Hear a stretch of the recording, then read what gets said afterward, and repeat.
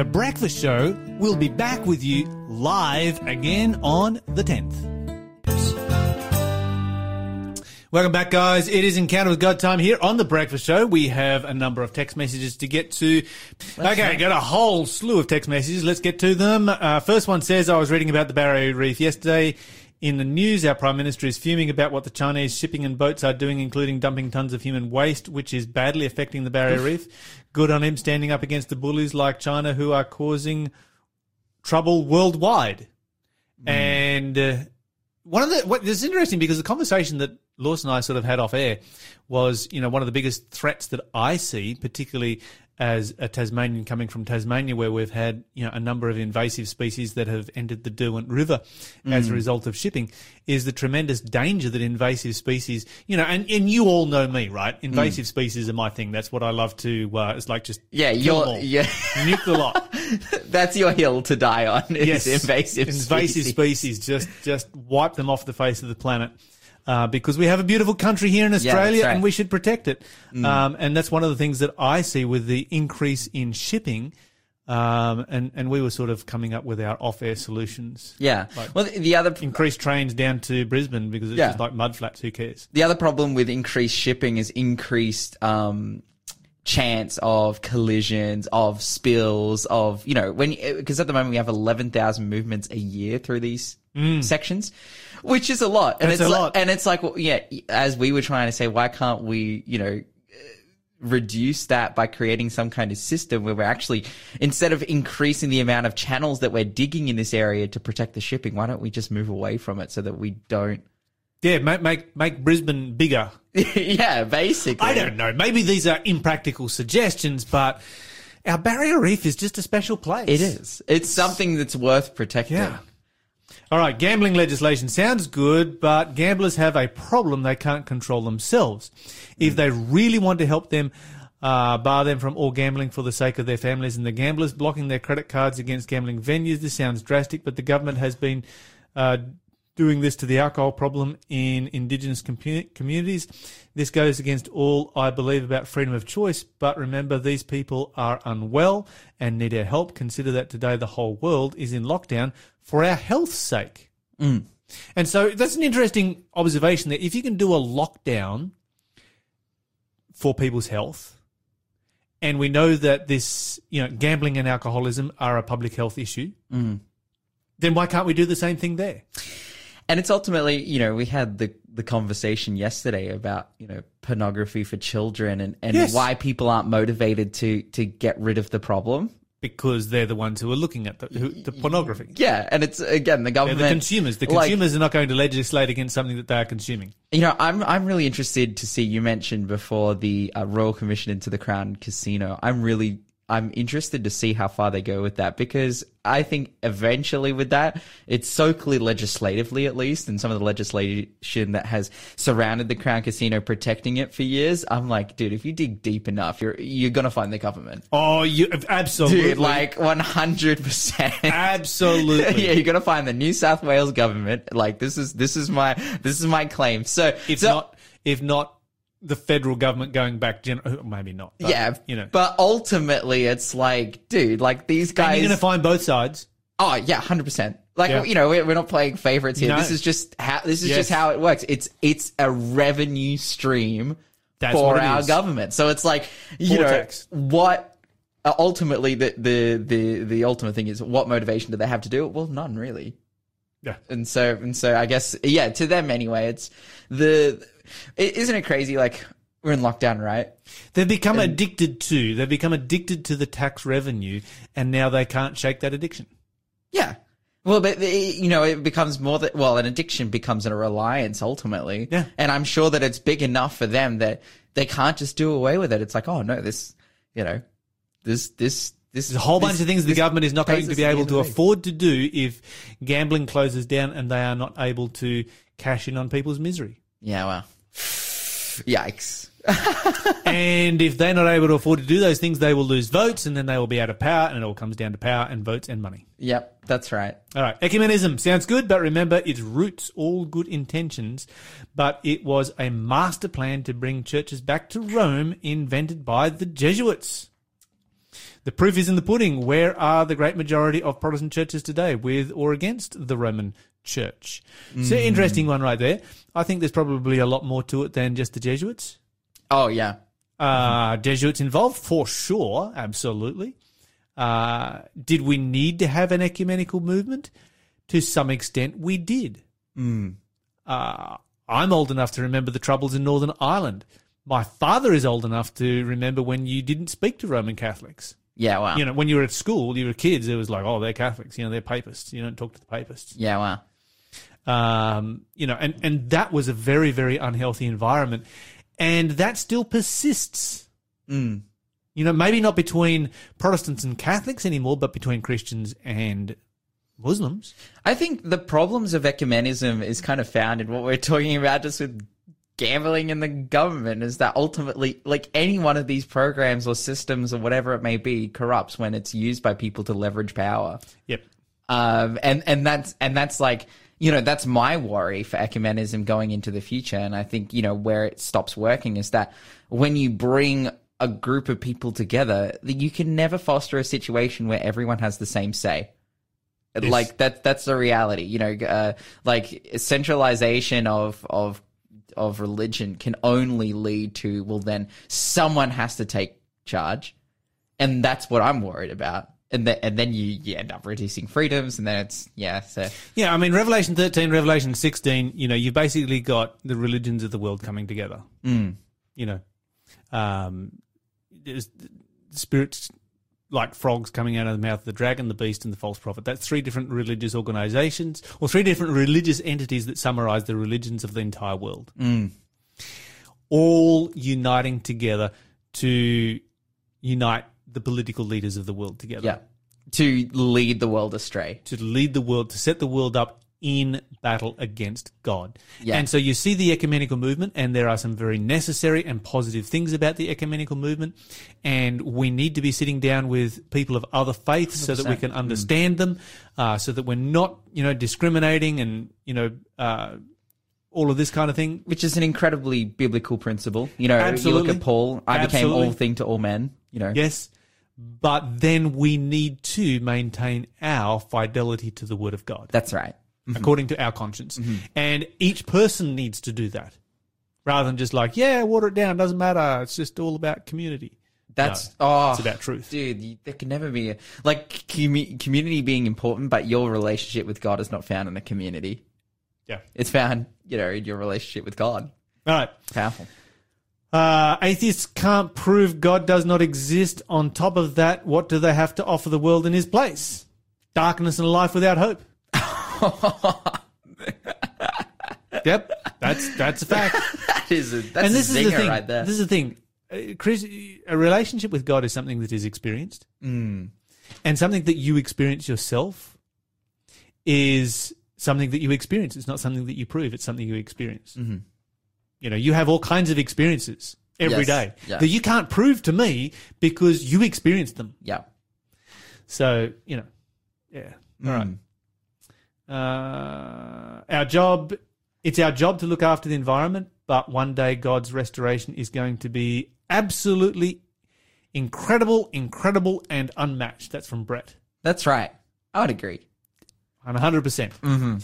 And so it's one of those weird things in Christianity because, like, it's all going to get burned anyway, so why worry about it? Well, the reality is that God has entrusted it into our care. It is our responsibility to look after our planet. You're listening to Faith FM, positively different radio.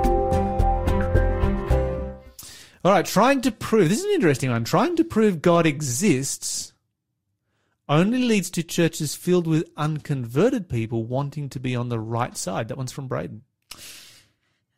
Okay. I can see where he's coming from this. Yeah. I've not thought about it that way before. Neither have I. And so, but what I'm sort of reading between the lines here is that it fills churches with people who are good apologists rather than people who have a relationship with God. I would say, you know, in response to that, I would say that God himself proves himself, like, you know, and tries to. And, you know, I did a Bible study yesterday with someone on Daniel chapter 2. You're reading Bible prophecy, and the express purpose of Bible's prophecy is, yes, to give meaning and purpose to those who are going to experience those events, but also to give tangible and testable evidence to prove that God is who he is. That's what Jesus says in John 14:29. I say these things before they come to pass, so that when they come to pass, you may believe. Like God giving, making the clear statement that the reason for prophecy is so that when those things happen, we can believe, which is, following the evidence, proving that God exists.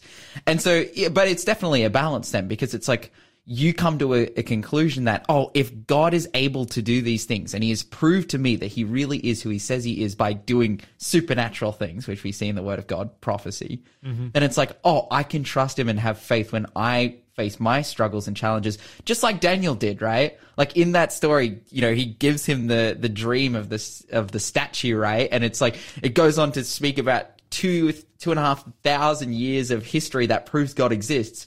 But leading up to that point, Daniel had to walk in absolute faith. Yes. Like knowing that God would save his life, that he would give him, that dream and that vision. Like it was faith that preceded that. And so we need to walk a walk of both. That's my opinion. Yes, we need to have good apologetic arguments for the existence of God. Mm-hmm. At the same time, we need to have a relationship with God. Yes. You need to have both. Amen. Okay, what's Bruce got to say here? Gambling is similar to back in the day of slavery. Ooh, they were making good money off it, so they didn't want to get rid of it. Wow. Now, that's actually a really interesting comment because, when the Constitution was first written for the United States, because that's probably the most famous country when it comes to slavery, because they talk so much about freedom, and yet they had slavery, and so they had this very schizophrenic relationship with freedom. Whereas other countries, they didn't have that relationship. So say countries like Brazil, which had slavery for decades longer than the United States, they've never had that issue because they've never proclaimed freedom. Yeah. They've never stood up as being the bastions of freedom. But when the United States Constitution was written, where all men are created equal with inalienable rights, they knew and understood the writers of that Constitution knew and understood and believed that applied to every race, including the Africans who were slaves in their country. And what happened was that George Washington recognized that, okay, we've got a brand new country here. It's 13 colonies. We have fought an expensive war. We're on the verge of going broke. And the plantation owners said, look, if you enforce this Constitution straight away, this brand new country is going to collapse financially.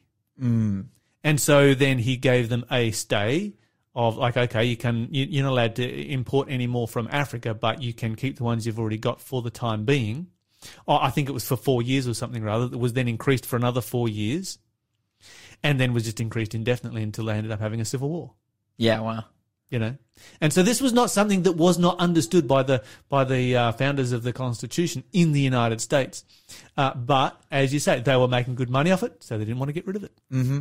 That's what it came down to. Yeah. And there were good intentions in the beginning, but it's heavy. Yes, indeed. We need to get to our Bible study. We've got it's good to have all of these messages coming through. We love hearing from you guys, so don't be shy. Send your messages through. Send your thoughts through. We will sometimes agree with them and sometimes disagree with them, but that's what it's all about. We'll talk about them. We will talk about them. We will read your messages here. This is an open line. You get to have your say. We've been talking about forgiveness this week. We've been particularly looking at Joseph and just the level of forgiveness that, he offers his brothers. These guys sold him into slavery. And he not only forgives them, but he sets them up, in the best land during a time of, terrible famine and hardship for them.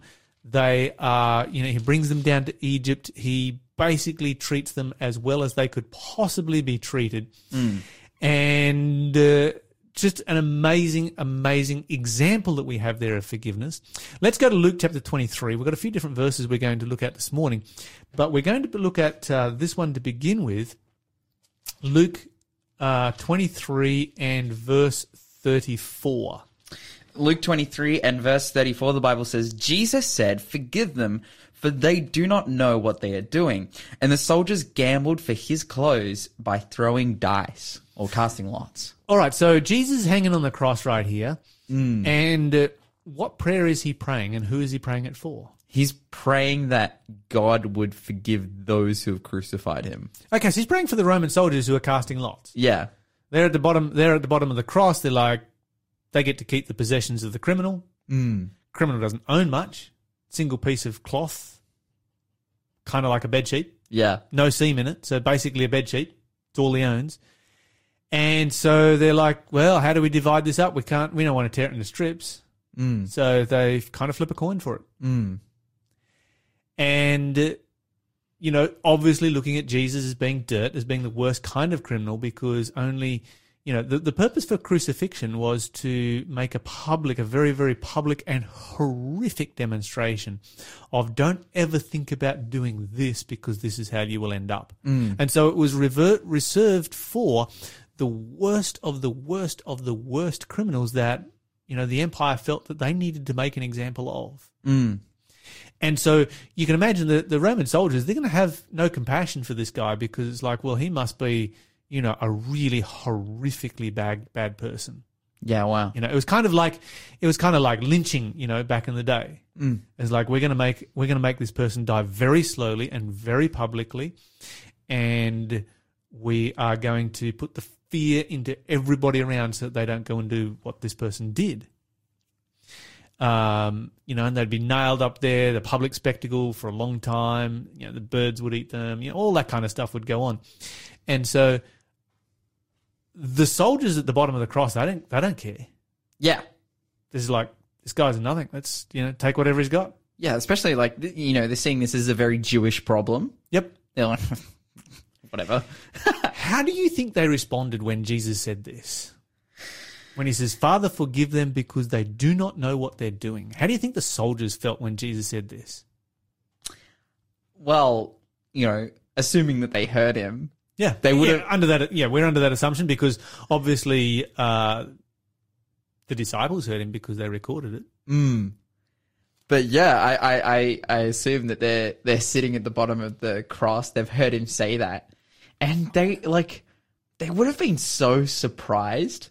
Would never have heard that before from a criminal. Yeah, right? Like, so interesting, particularly because, and we see that when we then focus on the thieves on each side of the cross. Yes. And look at their responses to being crucified, and to being next to Jesus and seeing the spectacle that's being made out of him, particularly in the religious sense. And one of the criminals is like, oh, come on, get yourself off the cross. He's like joining into the hysteria of the crowd, of basically accusing Jesus of not being the Son of God. Yes. But if Jesus really wasn't the Son of God, if he was just a common criminal, he has no reason to say this or be this compassionate or forgiving or anything. And so I feel like it would have had a really, heavy impact on them. They would have heard that and been so, I would say confused, almost shocked. Just it's like, why are we crucifying this guy again? Somebody remind me what kind of criminal he is. It was, kind of the reaction that we saw from Joseph's brothers when he reveals his identity and they're all speechless and they're like, what is going on? Why isn't he killing us? I would assume it's a similar thing. And I would say that this has a major impact on the centurion who, when Jesus dies and he sees, he sees all of the evidences, he sees the darkness, he experiences the earthquake. There's a lot of things that are going on right there. And he's like, yeah, you know what? This person was definitely the Son of God. Yeah. Surely this person was the Son of God. Yeah. And he's only one of two people who recognize that, himself and the thief. And so, this is just an incredibly powerful testimony that Jesus does here when he forgives. And this shows the power of forgiveness and what it can actually accomplish in people's lives. Okay, so we're going to take a break. This is the Lockwoods God Moves in a Mysterious Way. We'll be back with more Bible study in just a moment. Enjoy this amazing song.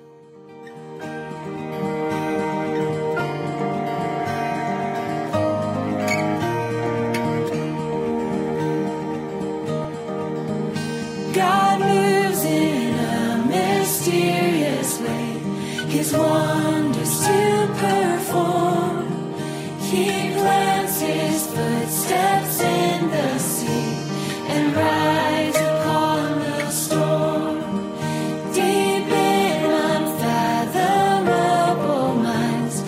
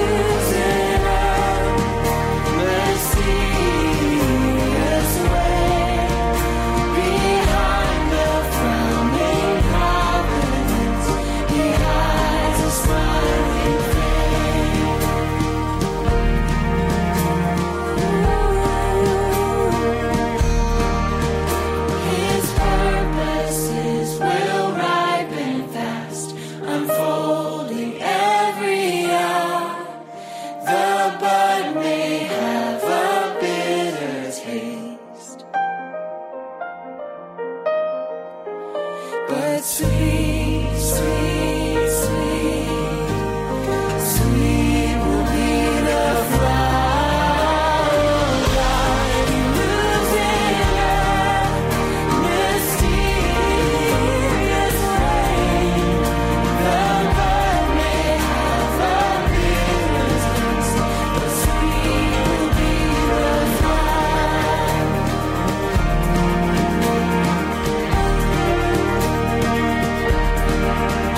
Blind unbelief is sure to err and scan his work in vain. God is his own interpreter, and he will make it plain. Oh, God moves in a mysterious way. God is his own interpreter, and he will make it plain.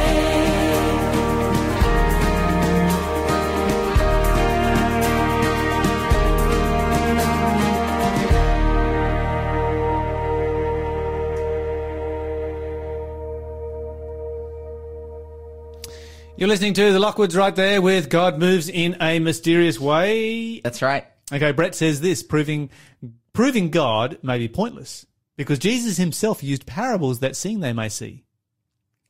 I think everyone has enough proof, but not enough desire.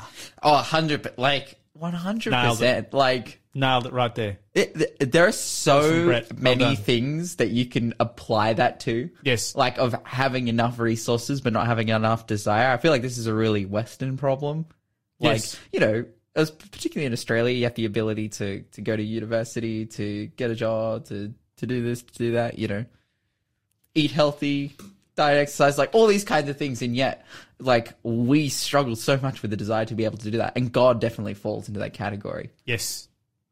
Okay, so we're getting back to our Bible study. We've got this passage here. Jesus is being nailed to the cross and he's saying, Yeah. Father, forgive them for they know not what they do.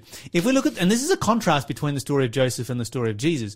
By the time we see the evidence of Joseph's forgiveness, decades have passed. Yeah. We have this saying that time heals wounds. Yeah, right. He's become prime minister. What does he care?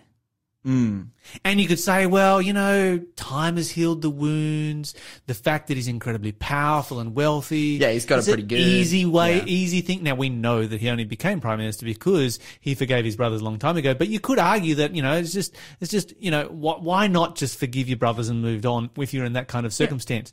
But when does Jesus forgive? Immediately. While the nails are being driven in. Yeah, wow. So then what does that say about when we should forgive? Immediately. Immediately. You know, obviously as well, on the other side of that coin, like, yeah, God expects us to forgive immediately, but he also wants to work in our hearts and help us to achieve that. Because the reality is, like, we're broken and fallen human beings who often don't forgive immediately, you know, and that's our downfall. And God wants to help us through that. But our ultimate example is, dude, Jesus is hanging on the cross. Like, he is given everything. And it's not just that he's been wrongfully crucified. Like, he's being crucified and he will die for their sins. Like, he's giving literally everything for them. And they're casting lots at his feet and dividing his clothes and accusing him. And it's wild, man. All right, let's go to Luke chapter 6 and verse 28. What have you got for us there? Luke 6 and verse 28. Let me turn back a couple pages. Luke 6 verse 28 as I get it up here. Bless those who curse you. Pray for those who hurt you. And Matthew 5 verse 44. Matthew 5:44. You know, I'd love to hear from somebody who's actually put this into practice. Have you ever done this? Have you ever, you know, blessed somebody that was, you know, really trying to destroy you and prayed for them? And how did that experience go? Read for us Matthew 5:44. Matthew 5 verse 44. But I say, love your enemies. Pray for those who persecute you. Wow. Do good to those that despitefully use you. Has anybody ever had somebody who was using them really badly? Like just horribly, and they do something good for them? Oof. I feel like often, when we're in that situation, it's easy for us to kind of default to serving them justice, and we can make a case of, oh yeah, no, this is the Christian thing to do, that we forgive but not forget, we'll serve them justice, distance ourselves, whatever it may be. But then this is making the point going, which definitely has its place, don't get me wrong. But then this is making the point of like, oh yeah, and bless them, do good things to them, be good to them. Like, man, that's heavy. Really heavy stuff. Really, really heavy stuff. Okay, so we've got some challenges here, and we can look at it and we say, well, it's impossible.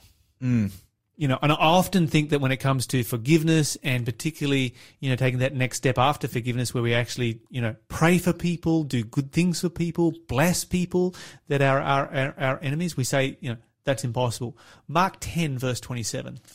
Mark 10, verse 27. I'll flick over the page. Mark 20, verse 27. Jesus looked at them intently and said, humanly speaking, it is possible, but not with God. Everything is possible with God. Okay, so is it impossible? I mean, we look at it and we say, nah, that's just impossible. Is it impossible? Yeah. That's what Jesus is saying here. Like, it is possible, but with God, everything is possible. Yes, and that's the key right there when it comes to forgiveness. And some people, they've asked me from time to time, I think we had this question came through during the N.Digital, and it's like, how do I forgive someone who's done wrong against me? How do I pray for somebody who's done wrong to me? And how do I actually experience that in my heart? And, the answer really is quite simple, and that is to take it to God in prayer, take it to God in prayer on a regular basis, and to pray for that person even when you don't feel like praying for that person. And when you do so, God is going to change your attitude, is going to change your heart towards that person to the point where you are then able to do something good for that person. So pretty special. Yeah, as the hymn goes, oh, what peace we often forfeit, or oh, what what's the next line? Oh, what peace we often forfeit, or oh, what grief we often bear. Your precious Savior, still our refuge. Take it to the Lord in prayer. Yes, like we have such an ability to, as the song says there. What a friend we have in Jesus. Like we have the ability to go to God. And it was interesting, like the text that was sent in, that people about proving God. Like people often don't have the desire to. Like, man, let's manifest a desire to, when we're facing grief, rather than just dwell in it, to go to God so that He can bear it. Like He can help us to forgive. Like really, like I feel like for you, Lyle, and for myself, like we sit here as Christian people who have experienced this, and it's like, I feel like people on the outside are like, oh, it's easy for you to say, but have you really been through what I've been through? And it's like, well, take it to God, like test Him. He's there waiting for you to come. Indeed. All right, so this is a big lesson for us today, is to spend some time in prayer today. Think about those who have done terrible things against us. Think about those people that have been living rent-free in our brain, that have been causing us grief that we bear and that we carry, and take it to Jesus in prayer. Amen. Yeah. This is Goodness is Stronger Than Evil. Goodness is stronger than evil. Love is stronger than hate. Light is stronger than darkness. Life is stronger than death.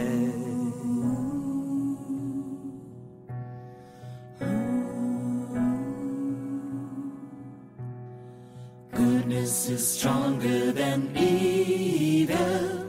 Love is stronger than hate. Light is stronger than darkness. Life is stronger than death.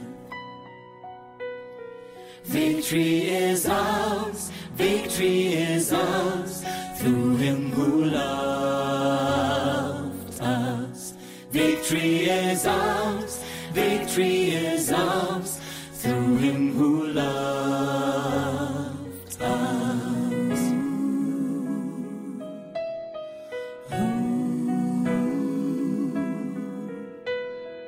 Goodness is stronger than evil. Love is stronger than hate. Light is stronger than darkness. Life is stronger than death. Victory is ours. Victory is ours. Through him who loved us. Victory is ours. Victory is ours. Through him who loved us.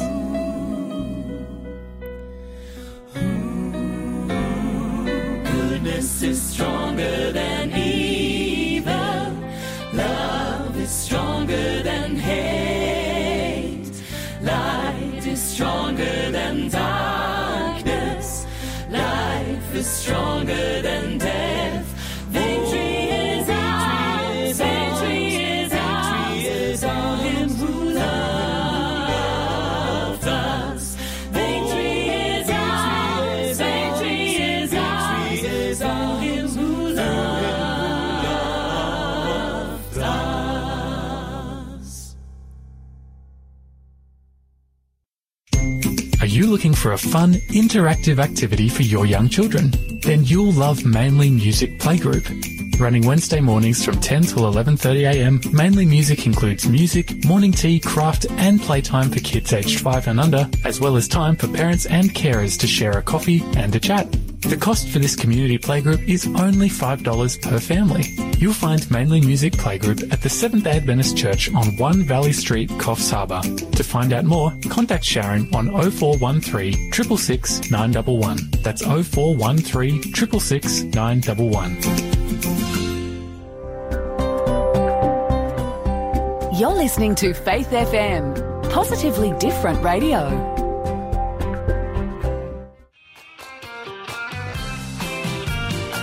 And I'm Chapo, and we are the hosts of The Marriage Project. We have a lot of fun on The Marriage Project, where we talk about biblical wisdom for marriage, how it translates into real life, and we want to be with you building stronger marriages. So you can join us every Friday afternoon at 3:30 p.m. right here on Faith FM.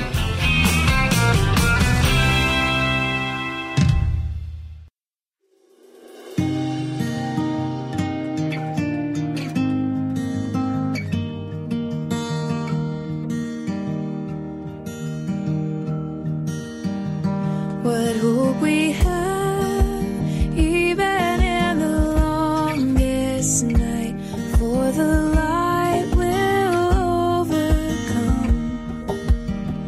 We will not fear, for we know the sun will rise. Hallelujah is our song.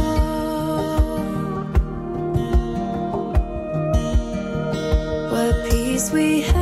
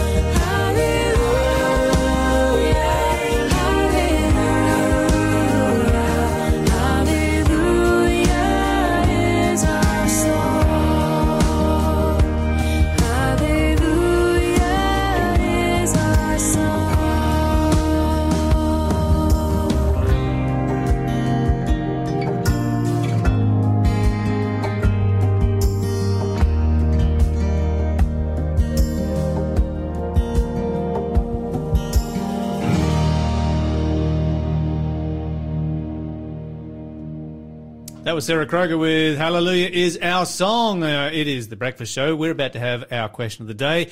Don't forget that if you would like to put in a question for the day, we would love to hear your question. We would love to answer it right here on Faith FM Breakfast Show. So do send it through. Our number to call is 0491 064 669. Question of the day. That really snuck up on us. All right, our question of the day is from Braden. Why did Paul say it was a shame for men to have long hair? Now, this was kind of in response to our one of the quizzes yesterday. The clue was like, oh, Paul says a woman's hair is like, is this, which was her glory. But Braden here is asking, well, why does Paul say that it's a shame for a man to have long hair? Now, I had this verse here a second ago, and I didn't write it down. I think it was 1 Corinthians somewhere. Let me just find it very quickly. Chapter 3, verse... No. Okay. Producer Shell, give us that verse again real quick. 11:15. 1 Corinthians chapter 11 and verse 15. There we go. The Bible says, in verse 14, in fact, does not even nature itself teach you that if a man has long hair, it is a shame unto him. But if a woman has long hair, it is a glory to her hair, for her hair is given to her for a covering. Lawson, have you ever had long hair? Not really. Oh, yeah, when I was like a kid. Yeah, I had long hair once. Yeah. Longish hair. I've only ever had longish hair, I think. Okay, so the question that then comes up, is it morally wrong for a man to have long hair? Is it morally wrong for a woman to have short hair? Well, clearly that's what the Bible says. Oh, there you go. Lawson's not holding back right here this morning. He's just like, well, that's what the Bible says, so go with it.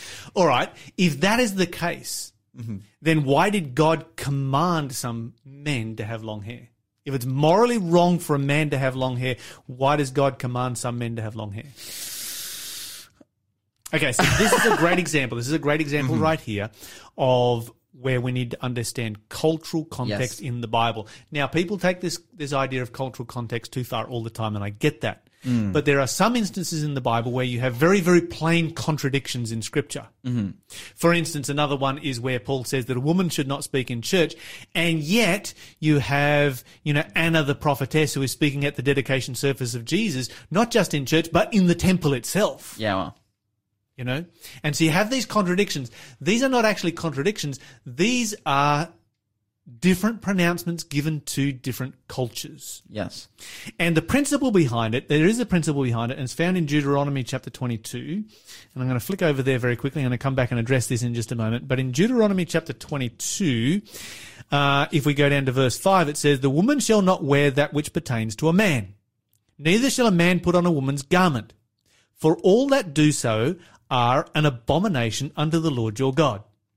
Pretty strong language right there. And basically what God is doing here is very simple instruction, outlining the distinction of the sexes. It's like, don't go blending the same two together. And that's what Paul is doing, distinction of the sexes.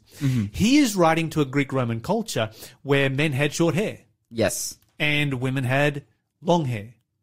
And he's like, don't go mixing all that kind of stuff up. Women in Corinth in that particular time, one of the things that differentiated women was that, they would differentiate different classes of women, was that the prostitutes would have their head uncovered and have short hair. And he is, he's just dealing with the differentiation of the sexes within a certain cultural context. If you then compare that with the Jewish context of that era, Jewish men who were living in Judea, not Hellenized Jews, but Jewish men who often had long hair. Yeah. Shoulder length hair. That was the common style of the day. Was it different from how women grew their hair and displayed their hair? Absolutely was. There has always been a distinction between the way men and women do their hair and the way that men and women dress. That distinction has always existed.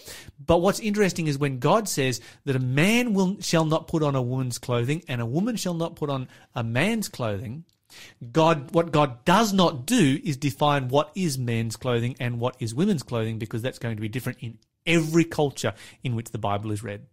And God understands that. So he doesn't define it. He just says, you'll know what the distinction of the sexes is. You'll know what is women's clothing and men's clothing. Don't go mixing it up. It's a really, really simple principle that God outlines here. And within the context of the church in Corinth, it made perfect sense at that time.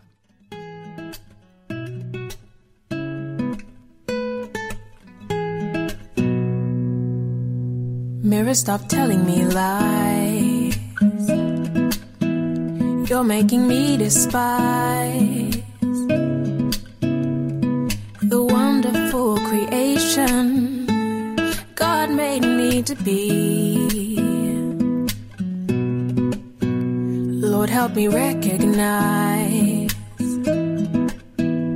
I'm precious in your sight. Jesus, help me see your love for me. Mirror, mirror on the wall, your kingdom is about to fall. I will not listen to your lies. My value lies in Jesus Christ. His life he freely sacrificed to offer me abundant life. He purchased me, he paid my price. I'm precious in his sight. Precious in his sight.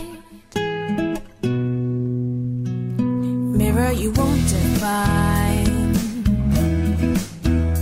this little life of mine, for I belong to Jesus and he belongs to me. He is the reason why I won't believe your lies so clearly. Now I see his love for me. So mirror, mirror on the wall, your kingdom is about to fall. I will not listen to your lies. My value lies in Jesus Christ. His life he freely sacrificed to offer me abundant life. He purchased me, he paid my price. I'm precious in his sight. Precious in his sight. He has purchased me. His love has set me free. Clearly now I see Jesus loves me for me. He has purchased me. His love has set me free. Clearly now I see Jesus loves me for me.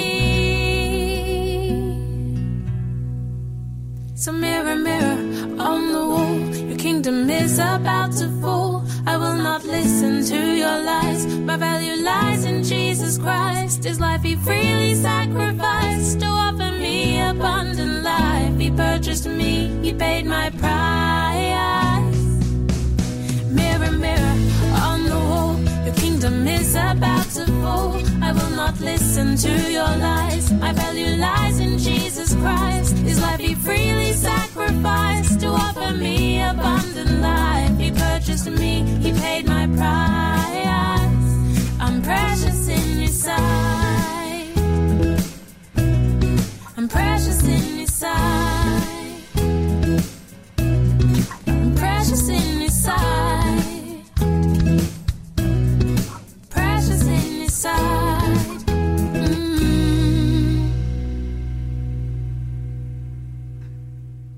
That was Janine Orwa right there with Mirror, Mirror.